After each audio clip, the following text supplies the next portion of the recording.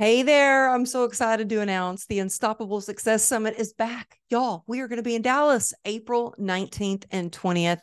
And I want to see you there. Don't miss out on this opportunity to gain valuable insights and make valuable connections and leave with actionable takeaways so you can implement all of these things into your career and level up your life and your business. I've got Ben Newman, Rachel Luna, John Gordon, Rudy Ricksteins. I've got a panel of speakers that specialize on publishing, PR, branding, podcasting, and TED Talks. And so if you are ready to level up, if you're like, I've got a message to share and I really want to increase my influence, it's time to kick the limiting beliefs to the curb. It's time to move forward past your fear. It's time for you to invest in you, to bet on yourself. So I want to see you in Dallas. It's my hometown and I'm going to make it, y'all. I'm planning some big stuff. Okay. It's going to be fun. My event planner keeps saying, Amberly, you need to reel it in. I'm like, no. And in Texas, we say go big or go home. So go to go.amberlylago.com. That link will also be in the show notes to grab your early bird ticket. The early bird tickets will only last for a certain time, and there are only 100 seats available. So these tickets will go fast. You're the first to know about it. I want to see you in Dallas. So hopefully I will see you there to hug your neck and let's be unstoppable together. Okay, now on to the show. Thank you for tuning in to the True Grit and Grace podcast. I'm Amberly Lago, and I'll be sharing inspirational stories of resilience and empowering ideas to elevate your business and your life, ignite your passion, and fuel your purpose. Hey, it's Amberly. Thank you so much for tuning in to True Grit and Grace. I have incredible lady, an inspiring story. I have her book right here. It's called Glimmer.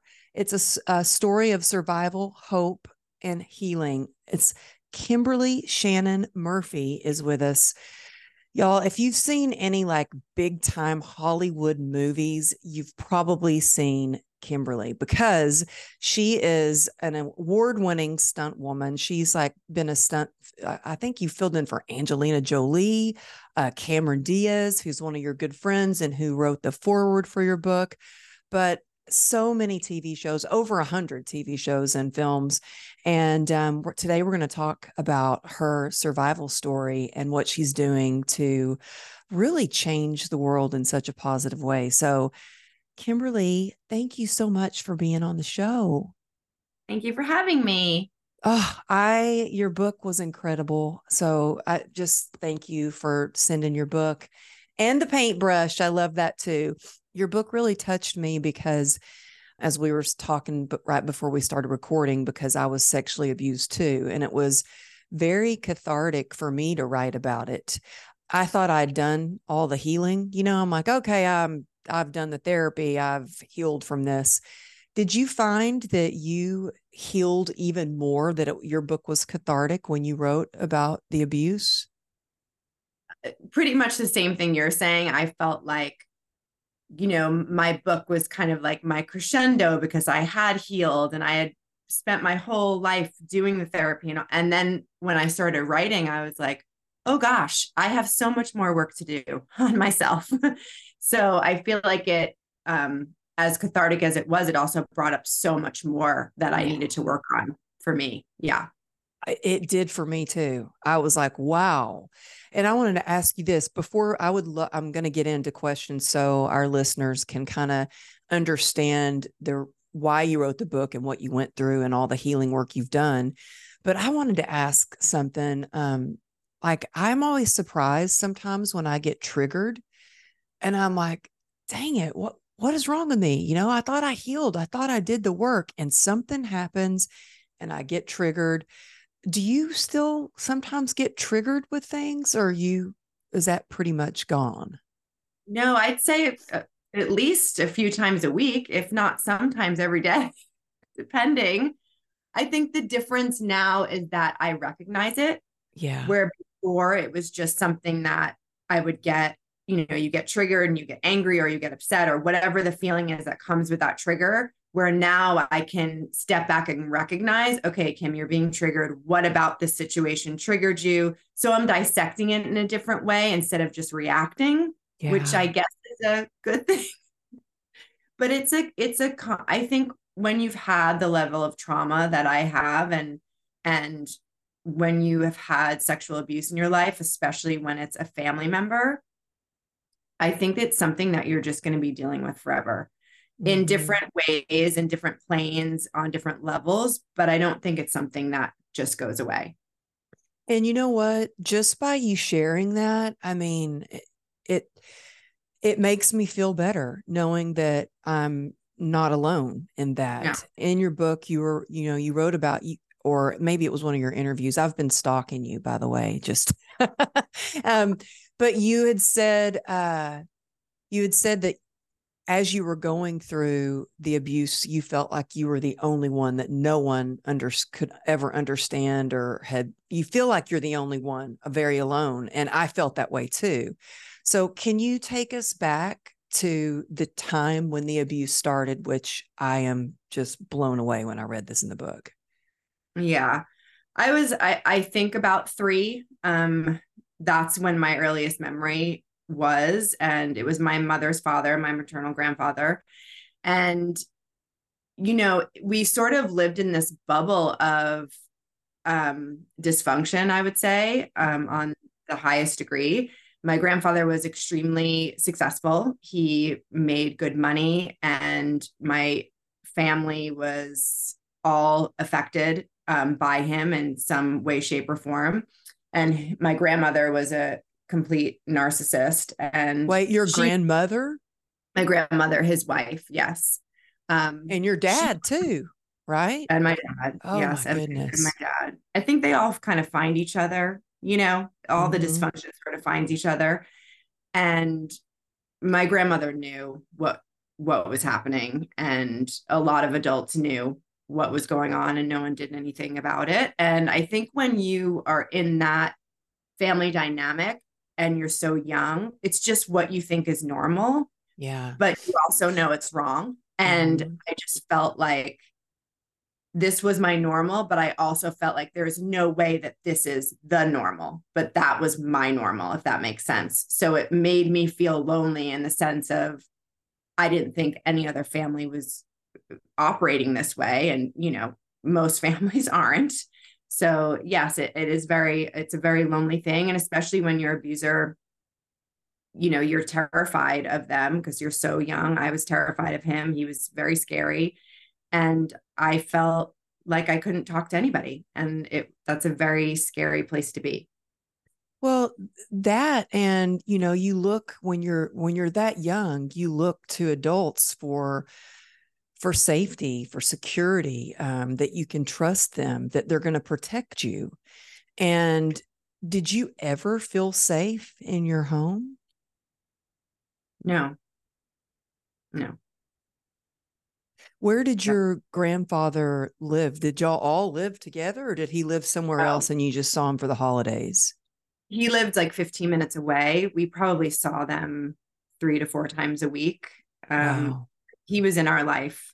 My mother was very close to him. But he also abused her whole life. So it was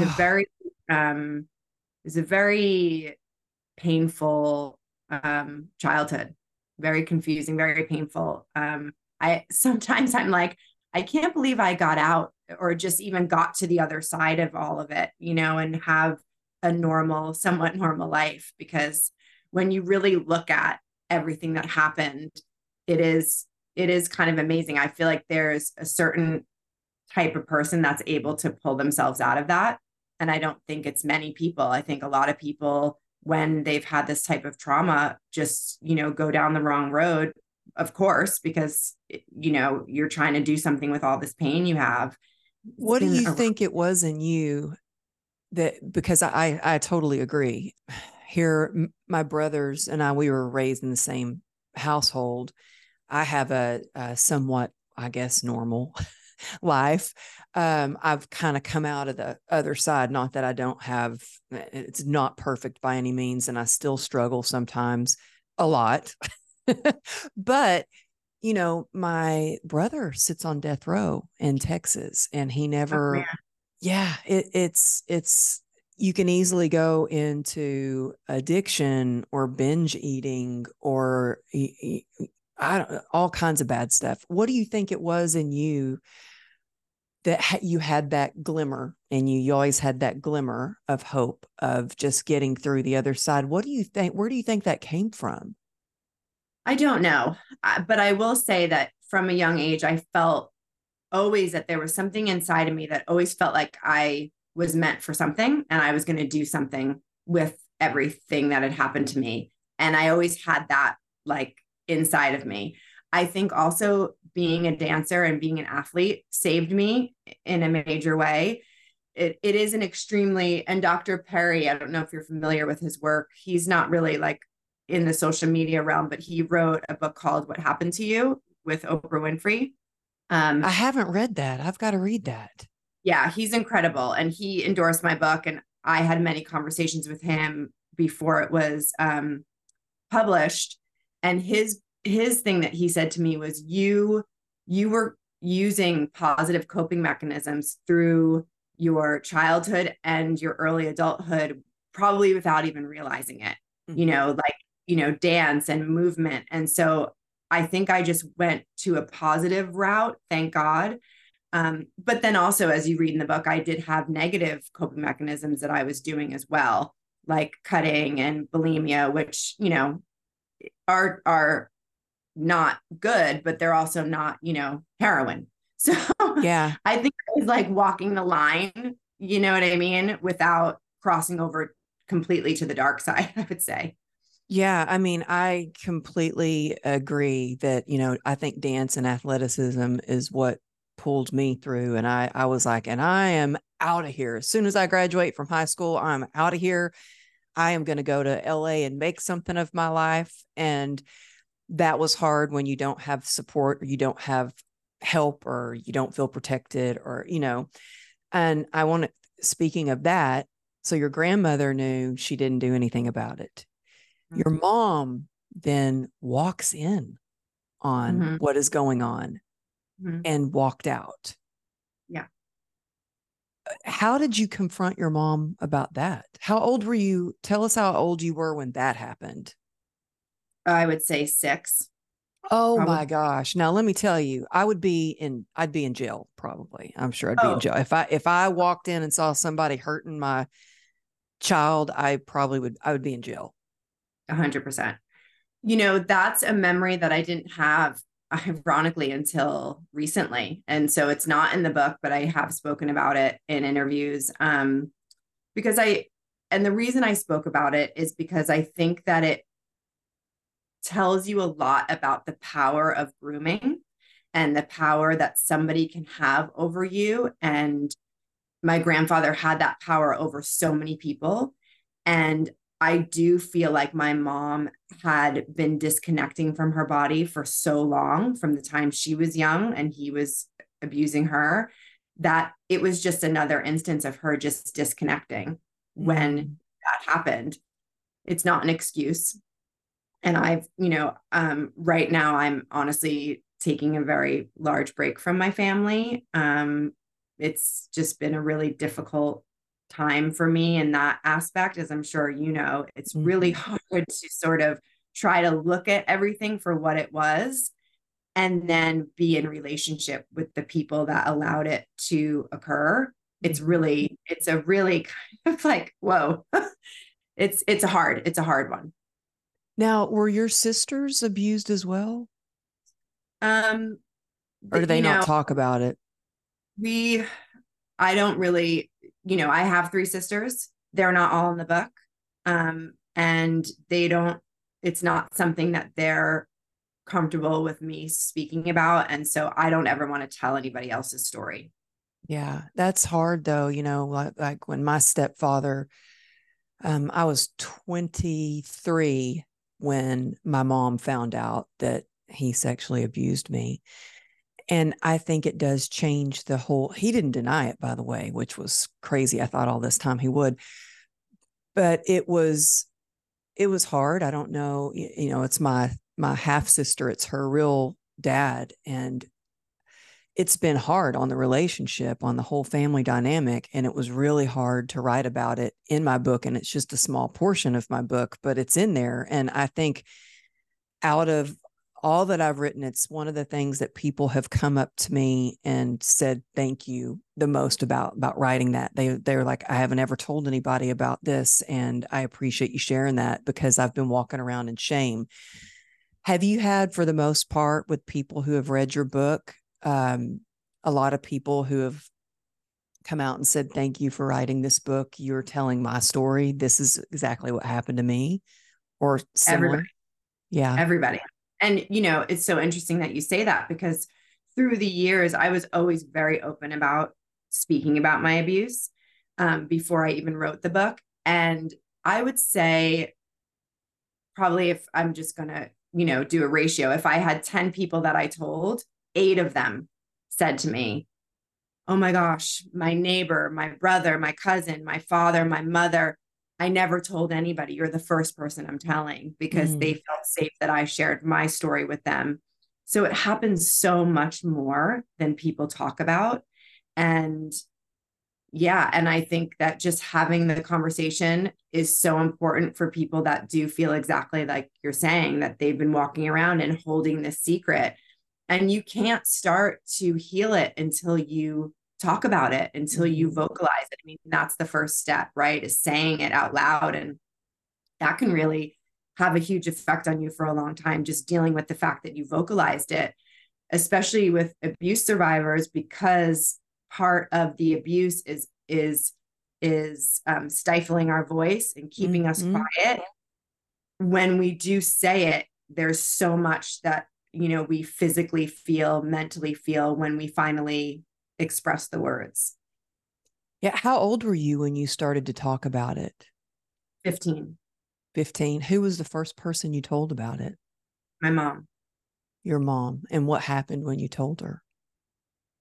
She, you know, sort of ran out of the room. I just said, Mom, I'm feeling like I'm having like flashbacks, or I'm having these pictures. It was like, for me, like pictures in my head of these horrific moments. And she ran out of the room and she came back and she said, you're not going to school tomorrow. I'm taking you to my therapist. And I was like, you have a therapist? I didn't even know she was dealing with her memories and her things with her father at that time as well. And I had no idea.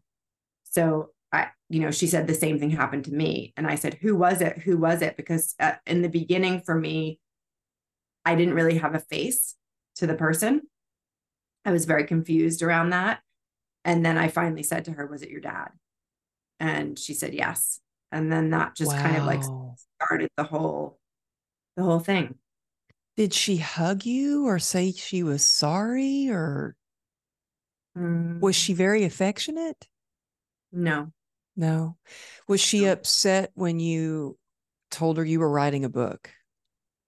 no. She was very supportive of it. And, you know, matter of fact, she's one of the first people I thank in my acknowledgments. But I was shamed when you know, once I got my book deal, I started telling my family one by one. And I felt like I needed to, you know, state my case sort of for everyone. Like, I'm doing this. This is why. And I had to kind of be careful with how I spoke to everybody. And that was a really painful process for me. One of my sisters said,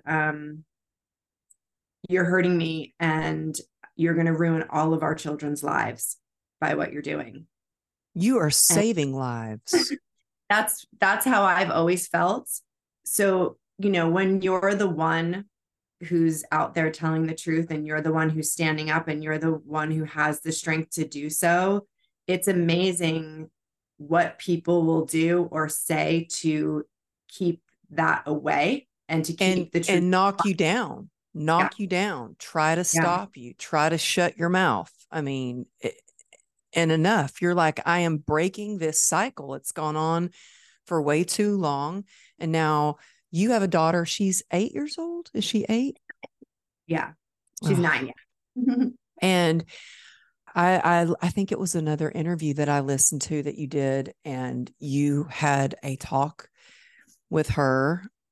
You told her kind of what happened and why you weren't, the family didn't, you aren't talking to the family and stuff.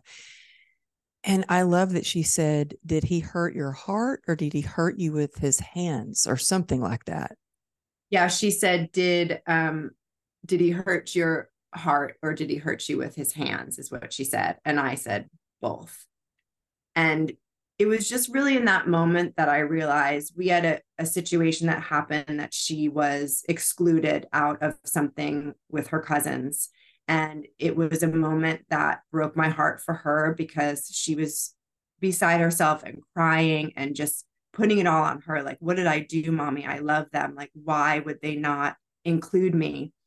And, I had to just let her know that this is something that's been in my family for way before she was here. It has nothing to do with her. And that's really hard for her to rationalize in her brain, because she just sees the situation and sees that she wasn't invited. And for her, she's just like, it must be me. They must not like me. It must, when I kind of said to her in the best way possible with my husband, it was just so beautiful just to see how her brain just kind of, took it in, and she just hugged me and said she was so sorry and she loved me, and that was it. And we just kind of moved on. And it's funny, she said to me the other night when I was putting her to bed, she said, "Mommy, I know that it's hard for you with your family right now." And Oh, she said, "Mommy, you know that," and I've never said the word generation, like generations, to her. She said, "But mommy, I'm the new generation." oh, She's very connected. And I said, "Yes, Capri, you are." And she said, "And this is what you're supposed to do." wow. She's an old soul. She's an old soul. Yeah. Yeah. And I love that you have been an example for her to speak her truth. And in fact, you said, the truth is so easy. Why don't we say it more? Yes. Why do you feel like it's so hard for people to say the truth sometimes? Is it Because fear? I think it's fear. I think it's shame. I think a lot of people think that if I go there, or if I speak the truth and I sort of am living in that way, I'll never come back from it, when they don't realize that they've already been through the worst. And that Yeah. the other side, and living in your truth is so healing and so necessary, if you don't want to live in your triggers. Like, I see it with people all the time. It's like, when you don't heal your trauma, especially when you're a parent, then you're just living in your triggers. So you're not able to recognize, like you were saying before, if you get triggered, you can, oh gosh, where is this coming from? And you can look at it and deal with it, instead of just, getting triggered and then just letting it sort of take you into this whole like abyss of anger or fear or shame. And then you're taking it out on your kids, and Yeah. you're letting them, you know, take that, those feelings that have nothing to do with them. Yeah. Well, what are some of the things that when you decided, okay, enough is enough, you were 15 years old, you told your mom, you went to therapy, did that therapist help you? No, no, it was my mom's therapist. So I then soon left her and went to my own therapist, and she was very helpful to me. She definitely got me through high school, and just, it was just somewhere where I can go and talk. And that was very helpful. Yeah, that's just to be heard and validated and seen. I mean, I think that's we all want to be seen, heard, and understood. So I'm glad you found another therapist. Are there books that you read that helped you as well? I feel like I didn't really start doing that work until, I will say, until I met Gabor, through my writing of the book, and being able to get connected with all of those trauma therapists for me was life changing. I've done so much work with internal family systems, which was incredible for me. And I did a lot of psychedelic work, which Did really was you? a whole other level of healing for me, which was terrifying. And I wasn't going to actually do it. And it's changed my life. Like, it's completely rewired my brain. That is wild. I have heard Yeah, of that before. But yeah, that is wild. But it rewired your brain, huh? completely. Yes. Wow.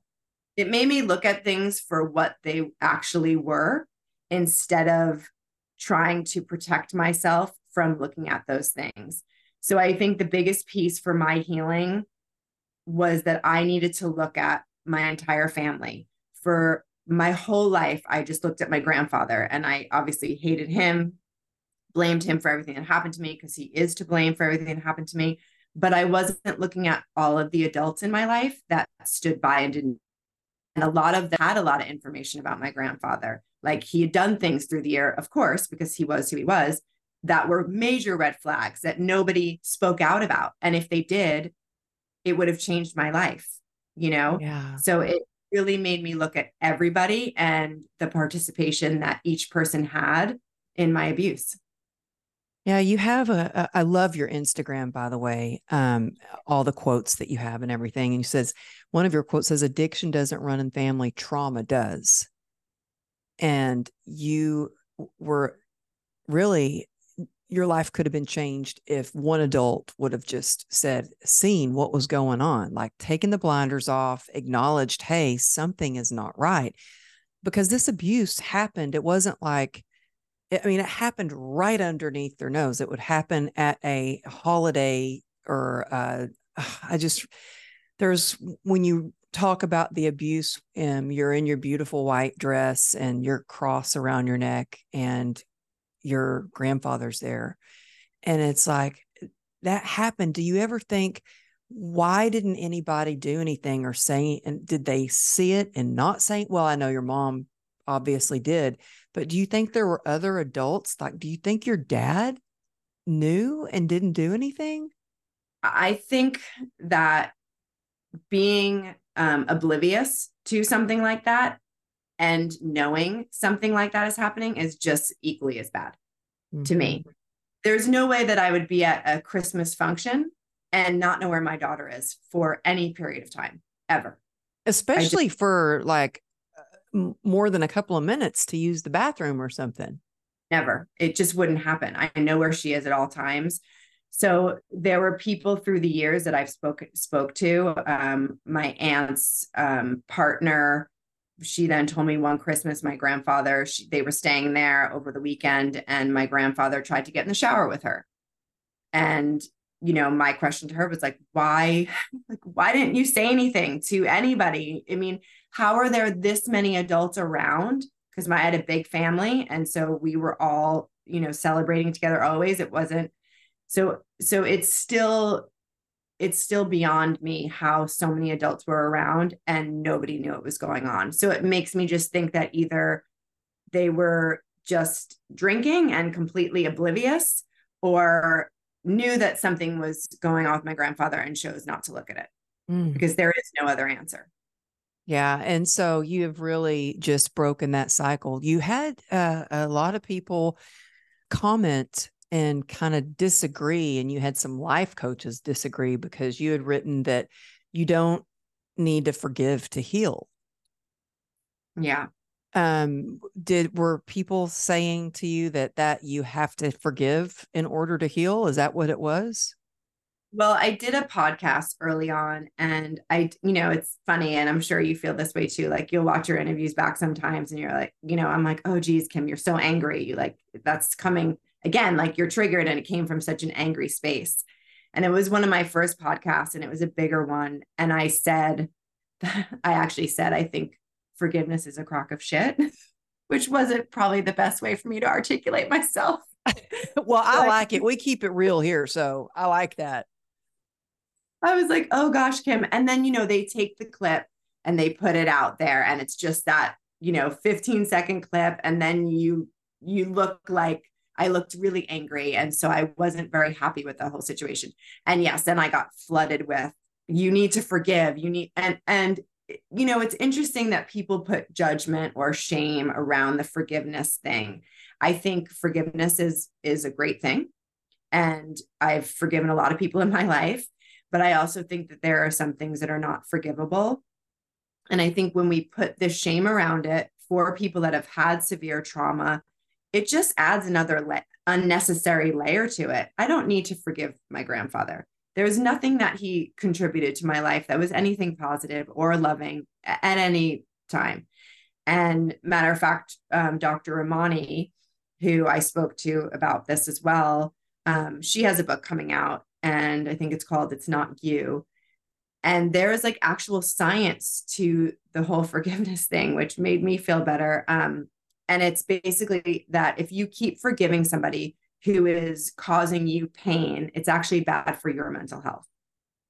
And if you think about it, it makes perfect sense. Like if someone's hurting you over and over and you keep saying, that's okay, you're not protecting yourself. You're just allowing that to continue in your life. So I think we need to look at forgiveness a little bit like clearer, and especially know that it's not like somebody, crashed my car or, did something very minimal that you, of course, can forgive someone for. We're talking about something much deeper and darker than that. And I don't think that I need to forgive him to heal, because I'm healing and I don't plan on ever forgiving him for it.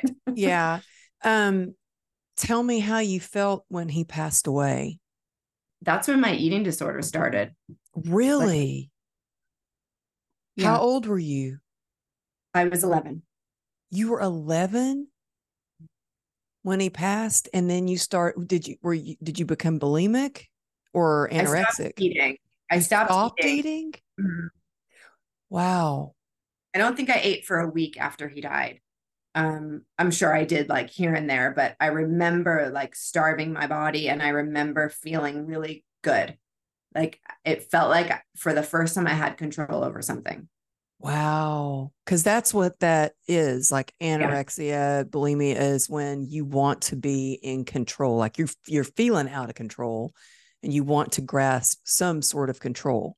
So did your mom, dad, sisters, anybody go, oh my goodness, like Kimberly, you're withering away. You're so thin. Did they notice that you weren't eating? I was so skinny in just my life in general. I was really, really skinny. So it wasn't like, I think I stopped eating for about a week, and then I started eating again. It for me, my eating disorder came and went. It wasn't anything that I ever did for food, meaning I didn't do it because I thought I was heavy ever. When it carried on into my 20s and I was more bulimic, then I just did it as a control thing. So I wasn't doing it every day, but I would binge and purge mostly when I would have a memory, because I would get like physically ill. Oh, And so it was wow. something that I did to just like get it out of me. So it was more, like I said, a control thing, and more, it's like I had a memory, I would just eat a ton and just puke. So it wasn't like it ever was a weight thing for me. Yeah, it was almost like you wanted to stuff it down and then purge it out. Exactly. And now, how did you heal from the eating disorders? I think they still sort of live in my brain. I don't know that you ever fully get through that. I don't throw up anymore.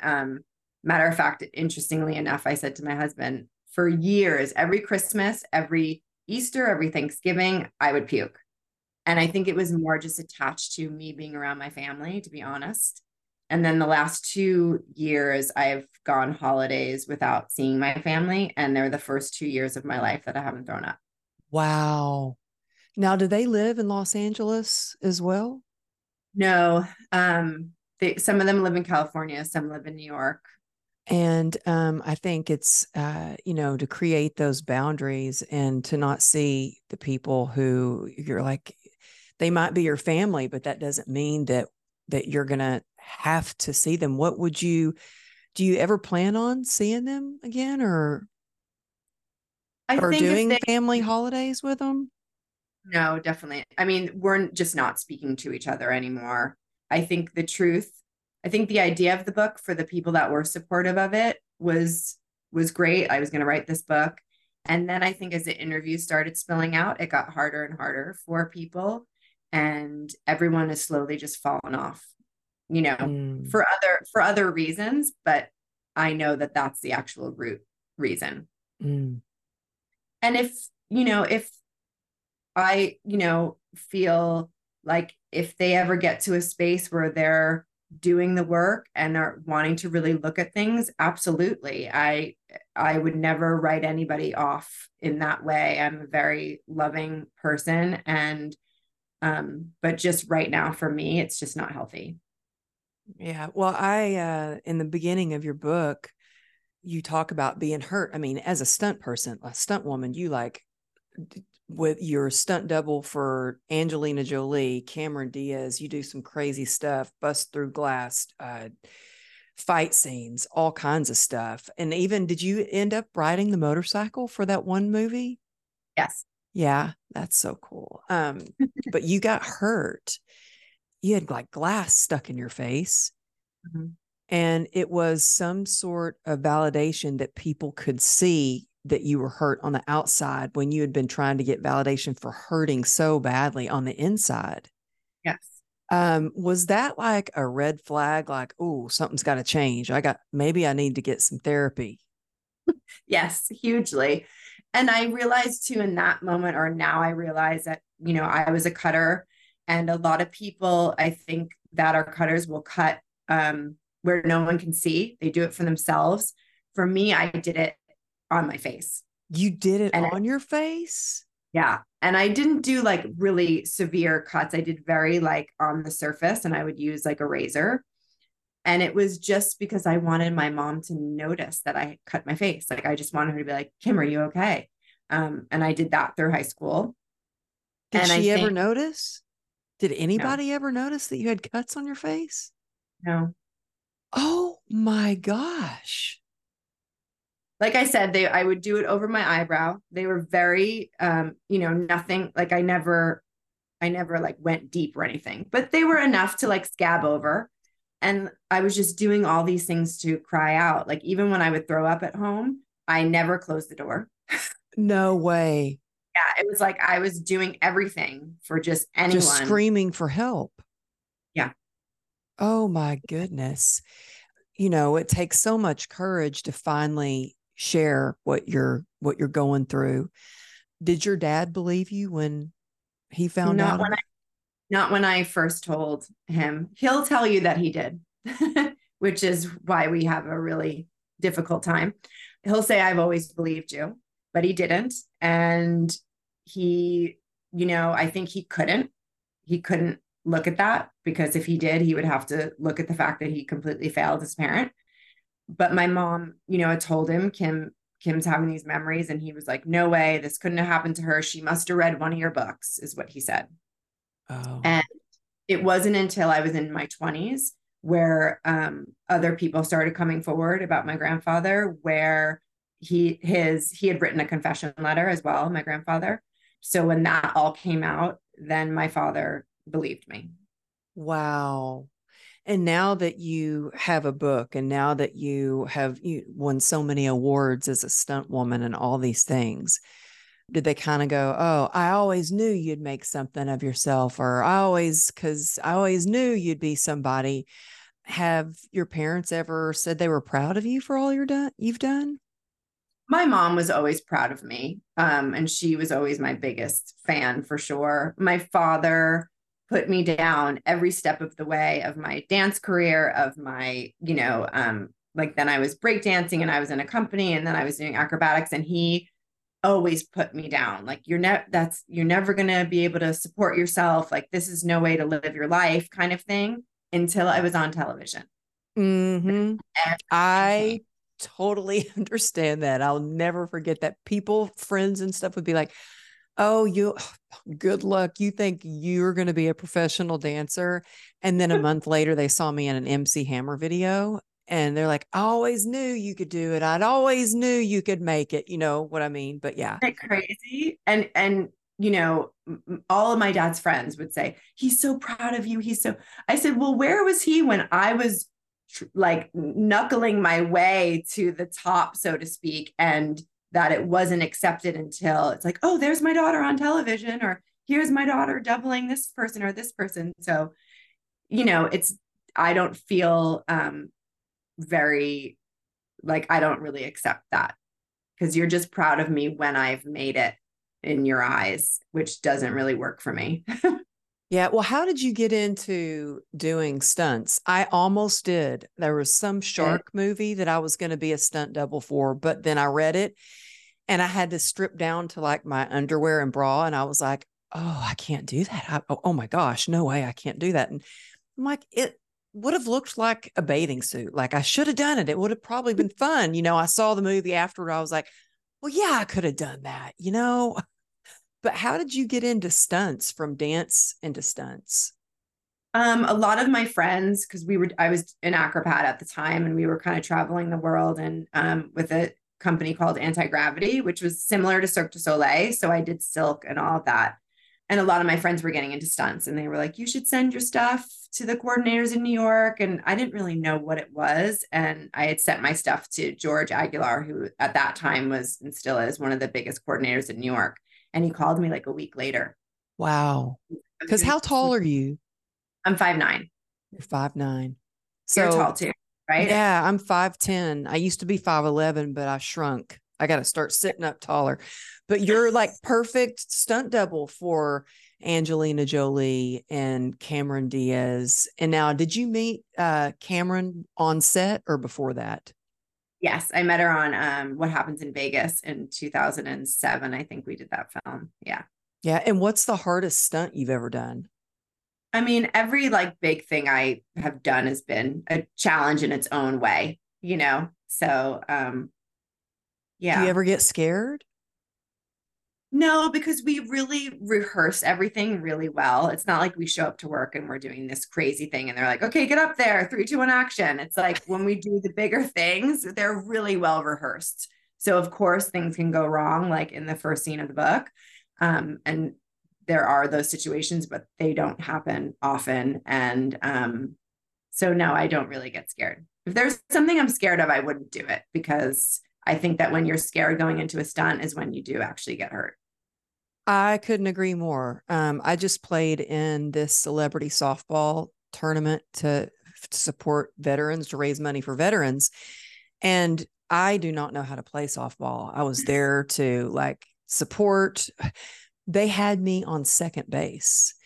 And I was like, oh my gosh, these with pro players, like, I mean, the pitcher for the Rangers was there, a Oh my Dallas goodness. Cowboy, these huge athletes that take it very seriously. And I was like, you're putting me on second base. I was terrified. And I went to the coach and I was like, hey, think we better rethink this. I said, I think you should. I appreciate your confidence in me, but we need to get one of these professional athletes the second base, not me. I said, I'll go up to bat, but that is it. Because I do think if you're in a lot of fear about something, that is when something could go wrong. So I completely agree about that. So are you still doing stunts? We're on strike right now, but Oh, it's still on strike, huh? not on strike. I know it's crazy. But yeah, I'll still do things, and yeah, I'll still my husband directs now, so I'll work for him a lot. But yeah, I still work. Yeah. That's awesome that because you can understand each other, like what that whole world, you know what I Yeah. mean? Do you know the Cadientes? I used to Yes. train. You do? Yeah. Yeah, I used to train Terry Cadiente. She Oh was, my God. and I would get her ready for, because I was a fitness trainer for 26 years, and I would get her ready for her like next TV show or film where she was a stunt double.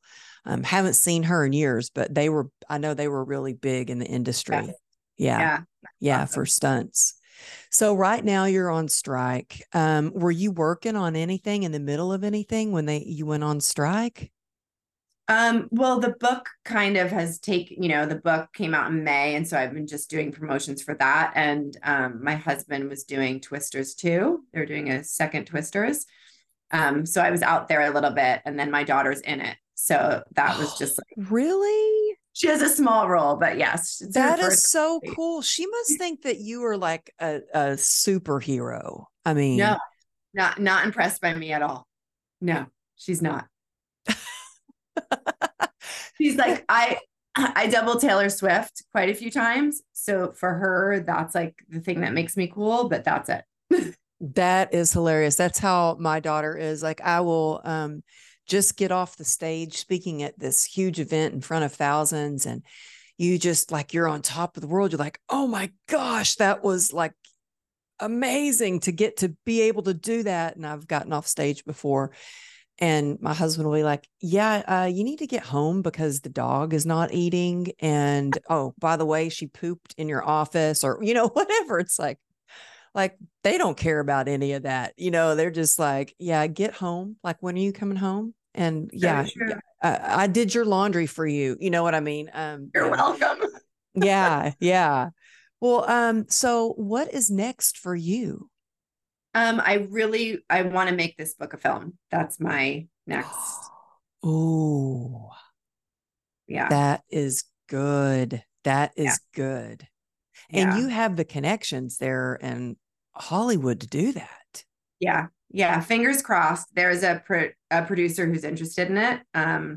So yeah, we have to write the screenplay and then, yeah. So that's what I'm crossing my fingers and I'm, manifesting right now. Yeah. I love that. One part of the book, I mean, I've highlighted so many parts in the book, but y'all get this book, especially if you want that glimmer of hope and you want to thrive, you want to heal. Get Glimmer. It's the story of survival, hope, and healing. Let me hold it up one more time. If you're watching on YouTube, you can see it. And go ahead and, you know what? Tag me at Amberly Lago Motivation. And Kimberly, yours is Kimberly Shannon Murphy on Instagram Stunts. Yes. It's like Yeah. the longest handler on the planet. But you know what? You just like look up Shannon Murphy and it comes up. So like take a screenshot, whether you're listening on Apple or Spotify or YouTube, take a screenshot and tag us at Kimberly Shannon Murphy Stunts and Amberly Lago Motivation. When I see that, I share that in my story. And tell us where the easiest place for people to grab your book. The easiest is Amazon, really. I mean, because you can do 2 clicks and it's at your house the next day. So Yeah, for sure. And then tell everybody the best place to find you, any upcoming events or any upcoming TV shows that we can look for. Would that be your website? honestly, my Instagram is where I sort of do everything. So that's the best space for it. And we're doing a book signing on December 11th in Santa Monica, my first one. So yeah. Oh, it's your first one? I haven't done like a signing, no, because I've been doing so many interviews and so many podcasts. So I wanted the book to gain some traction before I did a signing because I'm not, known to write books. So I wanted it to get some traction first. Yeah. So where is it in Santa Monica? It's at Zibby's bookstore. Okay, I think I saw that on your social media. Yeah. Yeah. Yeah. So it's on my social media and I'll post closer to the date. So yeah. That's so cool. Well, if I'm going to be in Costa Rica at that time, or else I Good for would you. go. Yeah, I'm going to go. I'm going to do it. My husband thinks I'm kind of crazy for doing it, but I'm trying stem cell, so we'll see. Oh, good for you. In Yeah. your leg. Yeah. In my leg, I'm going to see if it helps with the CRPS. I heard it does. Really? Wow. Well, I'm crossing my fingers, but thank you so much for taking the time to be on the show. I've so been looking forward to having you on, and I love everything that you share on your social media. You have such great quotes. Y'all check her out at, again, Kimberly Shannon Murphy Stunts. And thank you again for Thank being you. on. Thank you so Thank y'all much. for tuning in, and go ahead, subscribe to the show so you don't miss next week's episode. But Kimberly, thank you again, and thank y'all for listening. I'll see you next week.